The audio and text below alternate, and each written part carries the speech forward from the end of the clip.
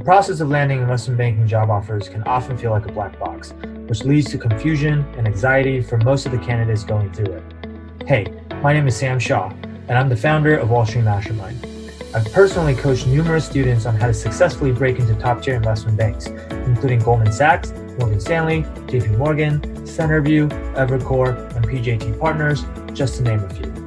On this podcast, I'm going to help you demystify the investment banking recruiting process by sharing what the clients of Wall Street Mastermind have done to get results like these. Enjoy this episode.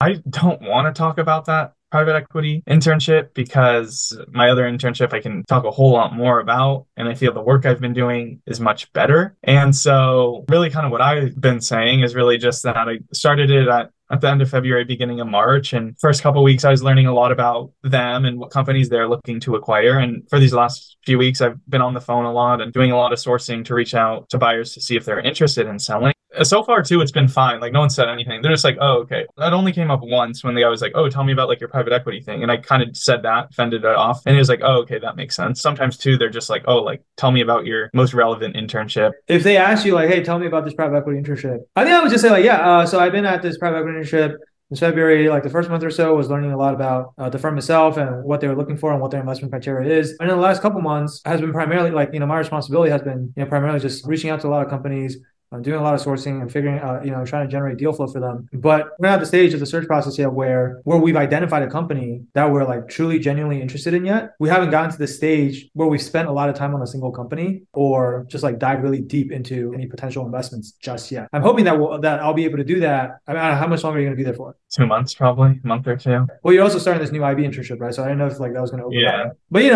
continue to be very diligent about the process of, sourcing new deals. And I'm hopeful that we'll be able to get some point in the near future where I'll actually be able to dive deeper into some of these potential investments. With that said, I did get quite a bit of experience where I had to dive into individual companies that we were analyzing because, one, like I've been there for a lot longer. I've been there for almost 7 months. And, two, for example, I got to work on a really interesting project where I had to build a detailed DCF for XYZ company. The difference between what I said and what you said earlier is like, I think yours sounded like a little bit more negative. Just, dude, I haven't done shit at this internship. And like, I would rather talk about this other one. Can we just do that?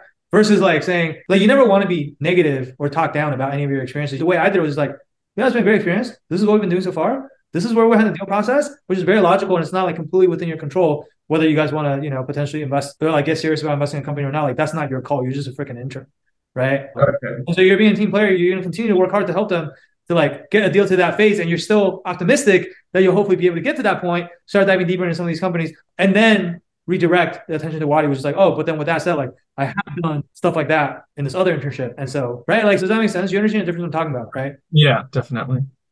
Like, this is a common thing where like, oh, people don't get that much responsibility at an internship or whatever, but like, you don't want to overly cheapen your own experience on your resume. Thanks for listening to this episode. Interested in discovering how you can get personalized one-on-one coaching from Wall Street Mastermind to help you beat out the massive amount of competition out there? Head on over to www.wallstreetmastermind.com/apply, and the street is abbreviated to ST, so it's really wall, stmastermind.com/apply, and our team looks forward to speaking with you.